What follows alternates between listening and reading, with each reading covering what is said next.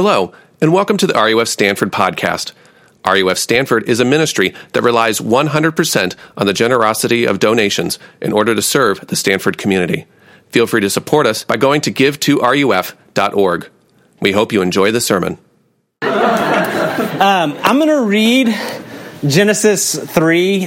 This is what's classically called the fall in Scripture, like where man rebels against God and things start to fall apart. And it actually addresses work very quickly in this passage. So we're just going to read a selection of verses from there and then some stuff from Proverbs and Ecclesiastes, and we'll talk about it. Now the serpent was more crafty than any of the wild animals the Lord had made. He said to the woman, "Did God really say you must not eat from any tree in the garden?"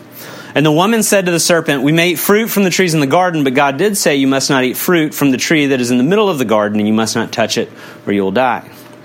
"You will not certainly die," the serpent said to the woman, "for God knows that when you eat from it, your eyes will be open, you will be like God, knowing good and evil."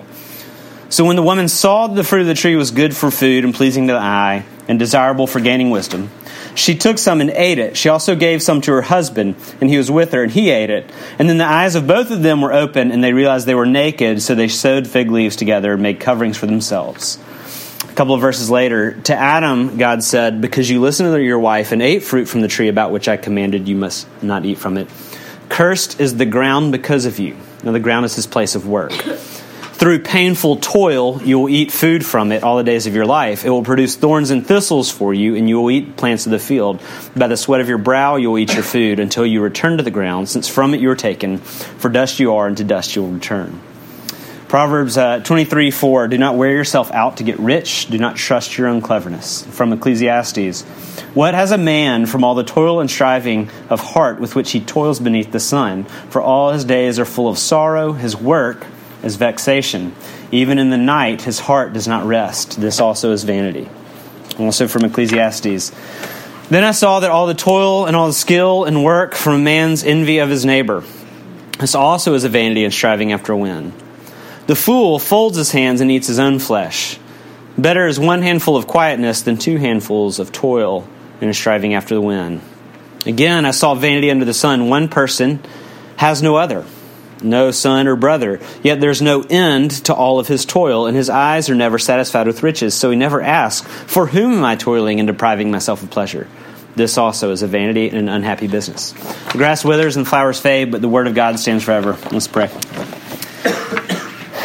Jesus, teach us. Let us sit under your word. Let us be frustrated and confronted in our hearts with the way that we relate to work, and let us see that there is hope.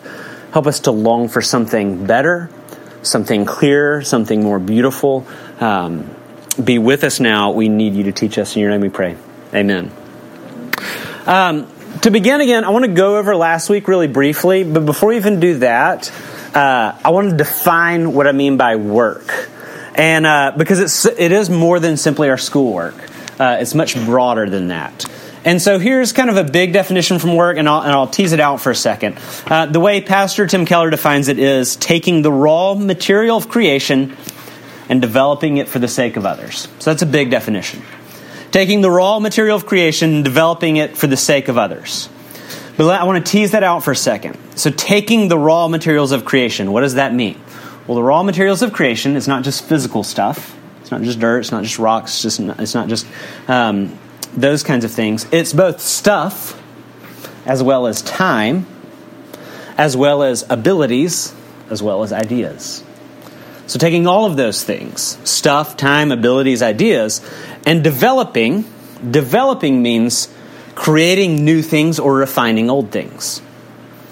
So developing means to create new things or refine old things. And then lastly, for the sake of others. For the sake of other means this. It means towards beauty and justice.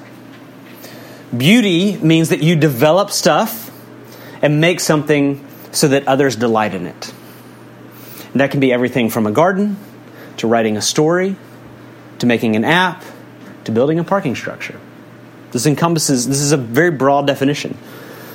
So, for the sake of others means cultivating beauty or cultivating justice. Beauty means that you take stuff and make something beautiful or something others delight in. Justice means you find something wrong and you make it right. So, diagnosing, prescribing health care, educating. writing good policy. Again, these definitions, I want you to interpret them as broadly as possible. That's what they're intended for. But then this is what we said last week, that work is for the purpose of it or ways of comprehending it. The delight and the meaning of work, its purpose, and I can't be comprehensive in this, but these two categories I hope to capture a lot of big ideas. As we said, the main thing work is imaging and serving. Imaging and serving. So what does imaging mean? Well, when you read Genesis 1 and 2, God gives the command to man. First command he gives him is have dominion, subdue the earth, work it. And in the midst of that command, he over and over again says, we've made God in our image, let us make God in our own image, and in the image of God, he's made man. And so you have this story of God crafting and making beautiful things, connecting it to the idea that we were made in his image, and then giving us a command to do the same. So they're all bound up together. So one of the ways we talked about work is to image God. That means to do what he did because you're made in his image.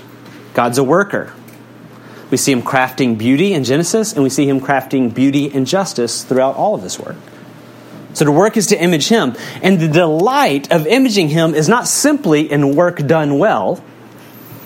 It's both in the work done well and the work as honoring or imitating your Father. To work is to be in the family business. And by way of example, here's what I mean, that imaging is more than simply imitating, it's also connecting with your Heavenly Father. Is if you grew up the son of a State Farm agent and then bought and sold frozen pizzas, and you bought and sold frozen pizzas in elegant ways where you created a competitive economy and fair wages for other people and distributed tasty pizza, that's a good thing, right? That's not what my brother does. My brother buys and sells frozen pizzas. He creates economy, does it at a fair wage, distributes tasty frozen pizza, but guess what he is? He's the son of a frozen pizza purchaser. So he's in his Father's business. He's imaging him in a more distinct way. Does that make sense? All of work is actually to be in the Father's business. God's business is developing, bringing beauty and justice to all of creation. So anything you do that is like that, whether it's a clever design in the top of a latte or it's developing blockchain technology for financial transactions, all of that's the family business. It's both beautiful and valuable because they image the creativity of your Father. Work is imaging. Work is also serving. Work is not done for me, but it actually falls under the umbrella of the overall biblical governing structure of all of life, which is love God and love your neighbor. It serves that end.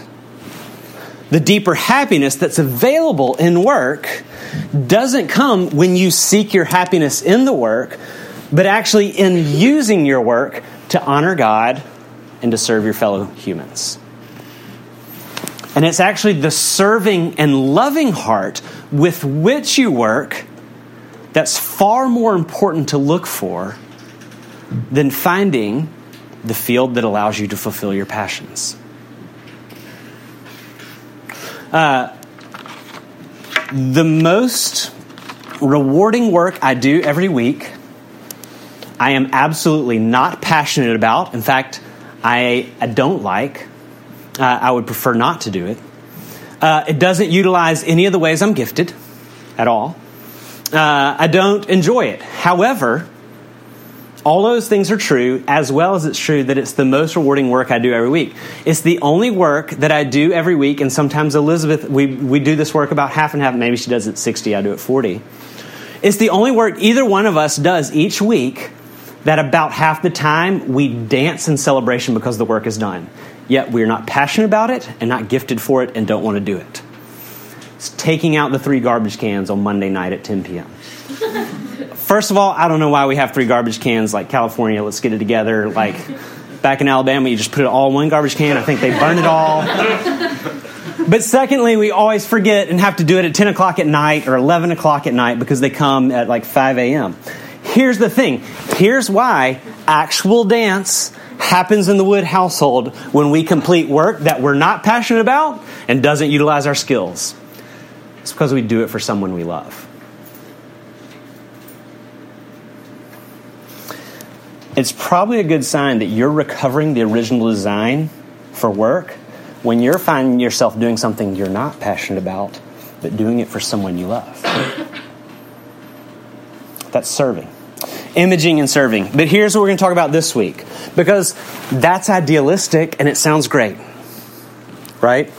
But things don't turn out to be that simple in our day-to-day lives, and work has gotten really complicated, and it's shot through with frustration and with brokenness.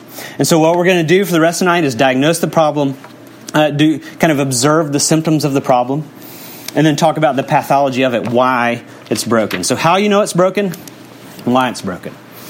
And then next week, we'll talk about theology and practices for healing our relationship with work. So how do you know? I'm just going to go through a list of symptoms. How do you know that our relationship with work is broken? First, do you think or feel as if you are only valuable, worthy, or validated if you achieve a certain cultural or personal threshold of success, right? You have this thing, this threshold. And if you don't meet that threshold, and it's either set by you or by your surrounding culture, you doubt your own sense of worth.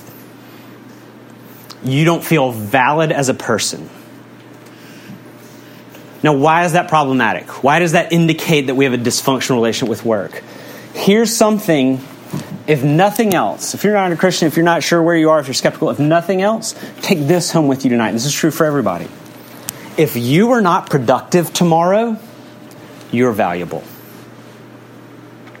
That sounds really easy to believe, but I don't think many of us believe it. Do you know that if you're not productive tomorrow, you're valuable? Productivity is not the measure of man. That's a lie. Believing that lie is wildly destructive to your sense of self, and it's also destructive to how we think about other people. The biblical view is actually that you are valuable as a person for the same reason a Van Gogh painting is valuable. Why is a Van Gogh painting valuable? Because Vincent Van Gogh painted it. It's valuable because of the fame and the renown of the maker. His made things have inherent value because of who he is. You have inherent value because of who made you. Because you're made in God's image. Psalm 8 celebrates this. The psalmist says, when I look at the heavens and the work of your fingers, the moon and the stars that you've ordained, what is man that you think so much of him? He marvels at the bigness and the beauty of the universe for the purpose of saying, oh my gosh, and you even care about man even more. The Son of Man, you care for him. You've made him just a little bit lower than God, and you crown him with glory and majesty. Can your work cause self-loathing for you? Then something's broken. Does work cause self-condemnation for you? Do you believe that you're a failure as a person if you don't attain a certain threshold of what either you or your surrounding community call success? If that's true, then it's not work that we value, but rather the false promise from work that it's going to make us feel okay with ourselves. And work can't do that. If any undergraduate students in the world today should be able to feel okay with themselves because of their level of achievement, it's Stanford students. Do we feel okay with ourselves? We're still trying to figure it out. But here's the thing. Secondly, the means by which we value ourselves also become the means by which we value others. That's always true. So when we question our self-worth and our value because of our work, we also question other people's value and worth because of their work. Do you stratify people?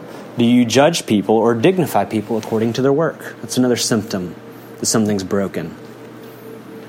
Have you ever met somebody at Stanford who wanted to become a third grade teacher or a nurse, and you thought, that's a waste?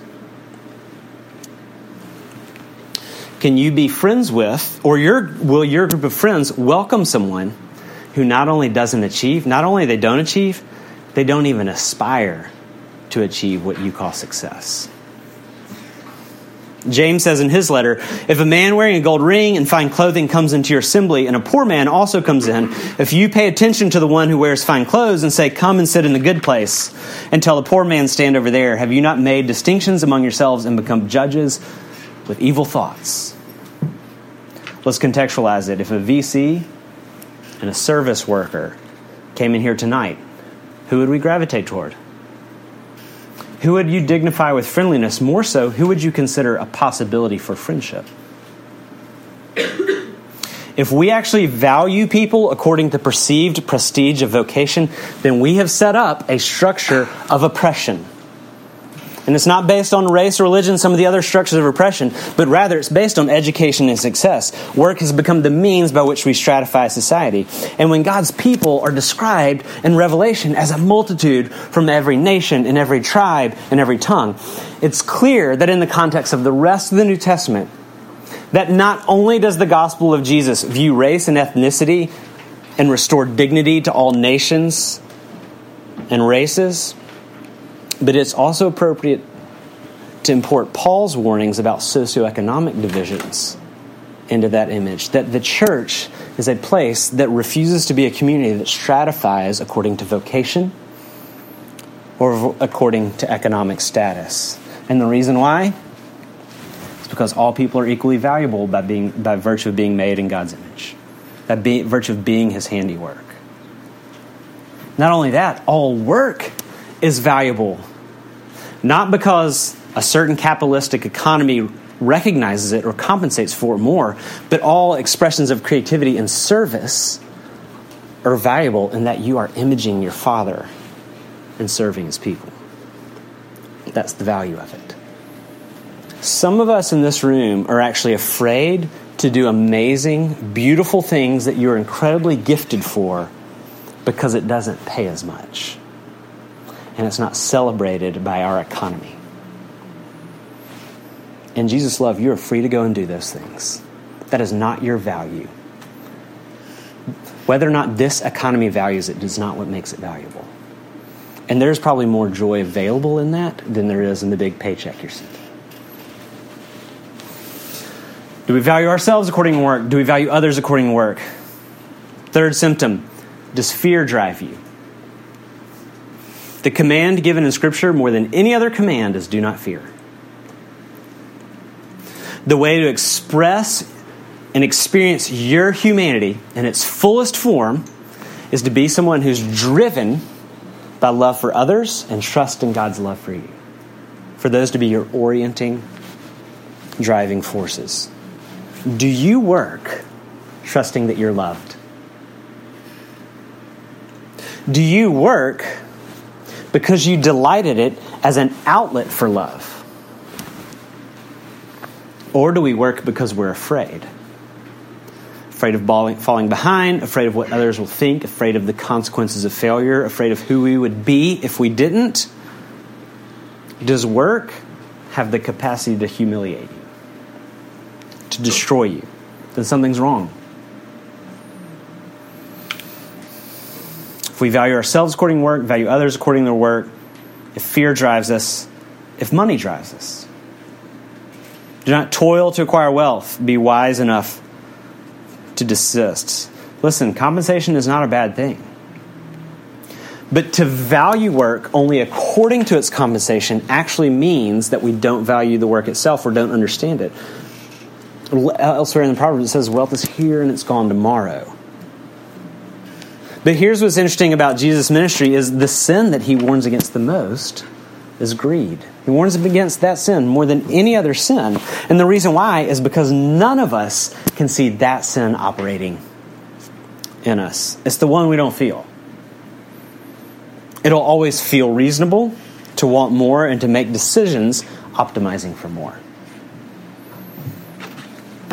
Here's an amazing thing. These people exist. You know them. Some of you are them. You know there are incredibly talented people who could make a ton of money, who could make loads more money than they're currently making, but they took a low-paying job. Do you know those people exist in this world? It's important to spend time with those people. If you know them, if you are them. The reason why is because they've found in their line of work something more valuable than money. They know they can make more. They choose not to. They've found something more valuable. Spend time with those people. Optimizing work for money is a concession that you found no good reason to work, and so only rely on something as crass as a big paycheck to labor. Here's the other thing about optimizing work for money, saying money's the thing, right? So we optimize all of our work decisions toward that. That always leads to economic injustice. When compensation and profits are the things that we optimize everything for, when you don't have something higher, again, these things are not bad, they're just bad kings. When you don't have something higher above that, that actually limits and directs how and when you optimize for profit and for compensation, you will always end up creating injustice. This is what happened in the subprime mortgage crisis. Bankers had no concern for people, but optimized for profit. So they gave loans to people that didn't need to take these loans and couldn't afford these loans, that were structured in a way that would take advantage of them later. Then they chopped up these loans, disguised them as a healthier financial instrument than they actually were, and then sold them to a bunch of banks over and over and over again. Until everybody started defaulting on these loans. People lost their homes. All the banks and investments that invest in these loans were big organizations' retirement funds. And so now you took homes and you took retirement funds from huge swaths of the U.S. population. Why? Because they optimize for profit. We create economic injustice when we do that. That's the tragic irony of it. There's got to be something more. Does money drive you? Here's the next one. Does work inhibit or adversely affect relationships? I've recently been reading this book on what you've probably heard of, the 7 deadly sins. This Roman Catholic doctrine that there are these 7 capital sins, which means they're the sins from which all the other sins spring. And the sin of sloth was really interesting to read about, because it's not about laziness. The sin of sloth is not about what I normally thought it was, what probably most of you think it's about. It's not about a lack of diligence in work. It's actually about a lack of diligence in love. And you can avoid loving people by watching Netflix all day, but you can avoid loving people by being busy all day. The sin of sloth addresses doing nothing and doing too much to not be a good friend. And that's certainly the way that we manifest the sin of sloth here. And that's what in Ecclesiastes 4, that's what the writer is talking about when he says, there was a man all alone who had neither son nor brother, and there was no end to his toil, and his eyes were not content with his wealth. And then he realized, for who am I toiling, and why am I depriving myself of pleasure? This is meaningless. Is work getting in the way of being a friend? Of having friends? Are you so busy that you can't be a friend to those who need you? Then our relationship with work is broken. Is work actually, next one, is work actually physically and psychologically killing us? Most of you in this room already know someone at Stanford who's been chewed up and spit out. And freshmen, if you don't know someone, you will. Some of us have been those people. And not only not only should we not think less of those people, it might be that they're the most healthy people here because they sensed and saw something is not right with this addiction to achievement. Your body and your mind might be telling you something's wrong. Are you willing to listen? Those people who leave might be the canaries in the coal mine. You know what a canary in a coal mine is? When they bring these birds in the coal mine and they would be harmed or die first, and that's how they know there was toxicity in the air. Those people might be telling us something. That there's a toxic element to the way we're addicted to achievement here. Well, let me draw a distinction on that for a little bit. Jesus actually does give us a model of suffering and trial as loving service, doesn't he? The cross is our model. But what it is it's a pouring out of his life for those he loves. There is a form of suffering that comes because you're seeking to bring justice and seeking to love and seeking to restore people. But suffering for justice and suffering for justice' sake can be really painful, but it fills up your heart because it's done in love for the other. Suffering for self-justification is something altogether different, and it will empty you and empty you of your humanity. Is your body, your mind telling you something's wrong? Lastly, do you stop? The question is not, can you stop? Every addict says, I can stop when I want to. That's not the question. The question is, do you? The question is not, do you stop when you're forced to? The question is, do you volunteer to stop? Not because the holidays come or because you have to sleep or in order to be more productive, but because work does not control you. You, as a human, are not primarily a laborer. There are additional pursuits that fill out your humanity. There are other ways you're supposed to experience joy besides just work. Do you stop regularly for fun? The famous director Sidney Pollack, who died a couple of years ago at the end of his life, remarked that work was wearing him out, but he couldn't stop because he couldn't justify his existence if he stopped. Do you know why you can't stop? You are more than your work. Work is a part of constructing a meaningful life. It is. That's what we talked about last week. But work is not the meaning of life. And our disorder with work comes from wrongly asking it to do something that it can't. Namely, that either work itself or the fruit of our work, compensation, save us. That's what we want. And the reason that it feels like, okay, if I really recalibrated my habits with regard to work, and if I really meaningfully restructured my relationship with work, that just feels impossible. Like, that's a non-negotiable. I can't afford to do that. The reason it feels like a non-negotiable is because whatever is your functional savior will always feel like a non-negotiable. Those are some symptoms. Briefly, pathology. How did we get this way? In Genesis 3, we have the account of what's called the fall. The fall refers to the relational transaction between God and man that broke our relationship with Him, and then brokenness worked itself out in the world. In it, God gave Adam and Eve a prohibition. Don't eat of the tree of the knowledge of good and evil. I didn't read the whole passage. Some of y'all are familiar with it, but I'm giving you broad strokes. We're not going to go into all of it. We're going to hit the couple of main principles. Understanding why this specific tree is not as important as understanding what's going on relationally between Adam and Eve and God. The question put to Adam and Eve is this: do you trust me? He gave them a prohibition.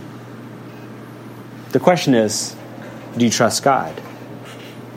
And in that prohibition, and in that moment, in that decision, was an embodiment of the essence of all biblical commandments. Do we trust the character of God? Do we believe He knows us? Do we believe He intends good for us? All of His laws are expression of His love for us. You know how I know that? Because I'm a parent, and I realized when I started making rules, oh my goodness, all my rules are some of the supreme expressions of my love for my children. If you don't like the idea of law, that's really naive, and the second you become a parent, you're like, oh yeah, rules. It's totally how you love kids. None of you are going to parent the way you think when you're thinking like, oh, no, rules, that's oppressive, I don't do that. Yeah, no. Parenting is going to turn you back on that. But here's the thing. Young children can't understand the reason for all of their parents' rules, so you implore your child to not touch the socket in the wall, not by explaining to them electricity, but by saying, trust me. You say, trust the character of your Father and His love. You don't explain the command.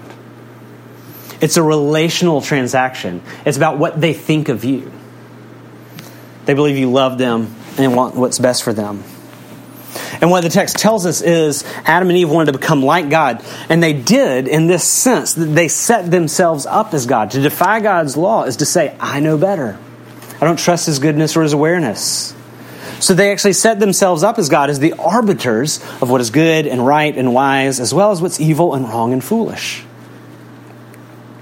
I don't think we have to spend much time arguing like we're not really good at those. Just scroll through your Twitter feed, scroll through the news today. As a human race, we're not doing a great job as discerning what's good and what's bad. At that moment in their relationship with God, what happened was God ceased to be their center, they ceased to trust him. Do relationships work when you don't trust each other? No. So things broke between God and man. And when they chose to no longer trust God, they chose to no longer trust his goodness and love. And we were made to find our meaning and our security and our delight and our satisfaction in his love for us. And separated from that, we've been trying every possible way since then to find meaning and security and delight and satisfaction. And we are so desperate that we will try anything and everything to do it. And the two chief sins that actually Israel's rebuked for over and over again in the Old Testament prophets is idolatry, that is placing their identity and their security and their delight and their satisfaction in other things besides God. And the other sin is mistreatment of others. Those things are not unrelated. Because idolatry is taking to the center of your heart something to give you meaning and direction and value and purpose other than God. And anytime we take anything, even good things, in fact, it's almost always good things, when we take good things and put them in that place to be our center and our satisfaction and our delight and our hope. If you take the approval of man, that's a good thing for people to like you. But if you take money, if you take success, if you take pleasure, if you take impact, if you take sex, if you take work, all good things, and you put that in the center as your guiding principle, your hope, your life, and your security and satisfaction, it will always end up in the mistreatment of others. Because those things become what we serve instead of tools for our service to God and neighbor. When your center is no longer God and his love for you, what happens is dysfunction breaks out in all of our other relationships. When the central life-giving relationship is broken, then life and flourishing in all of the secondary relationships are broken. One of the ways Jesus is described in the New Testament is as a head and his people as his body. What happens when you're not vibrantly connected to the head is the parts of the body can no longer relate to each other in a functional way. So Genesis 3 is saying work and us, that relationship, it's broken. So it means when the writer's saying the ground now bears thorns and thistles. Sometimes you're going to get food, sometimes you get thorns and thistles. It's going to be burdensome toil. It's not always going to be pleasant. It's not always going to work. And the reason why is because our relationship with the one who loves us and gives us life and light and purpose in all things is broken. And it's not going to be until we tend to that relationship with God that we begin to recover a healthy relationship with work. And that's what we're going to talk about more next week, how God restores our relationship with work. But I'll close with this. Just look to John 3:16, the easiest verse of the Bible that everybody knows. God so loved the world that he gave his only son so that you or whoever believes in him won't perish but have everlasting life. Beginning to heal in our relationship with work is seeing that you're at the center of God's heart. The place where I idolize work, the time of the week that I idolize the work the most is tonight, Tuesday nights. Tuesdays are really stressful for me. I think about this lesson. I work on it all day. There's a lot of panic all day as I prepare the lesson. And the reason why is because I want this moment to justify me. I want it to save me. I want it to validate me. And it can't. But there are a lot of Tuesday nights where I get a little mini sermon on the way home. What I'll do is I'm going to drive home and I'm going to replay all of this. You're like, that's pathetic. I know, right? I dropped a trailer, so I've done worse. But I'm going to replay this moment. I'm going to go over my strong moments. I'm going to remember the times I misspoke. I'm going to grade myself. I'm going to feel more or less valuable according to what I think is successful. And many times Elizabeth will end up saving me in those moments by her love that supersedes and is not dependent on my performance. She doesn't value me according to how well I do tonight. And she will make that abundantly clear when I begin to devalue myself according to how well I did tonight. And that saves me from the death of worshiping work. It prepares me to go back to work with a proper perspective. But her love is also really just a shadow of Jesus' love.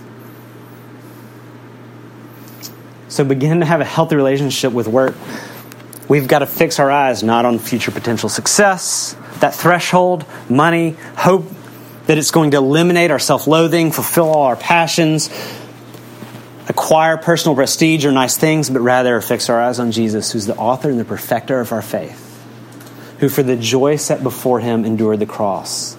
How for his joy, because of his joy over you, because he values you so deeply,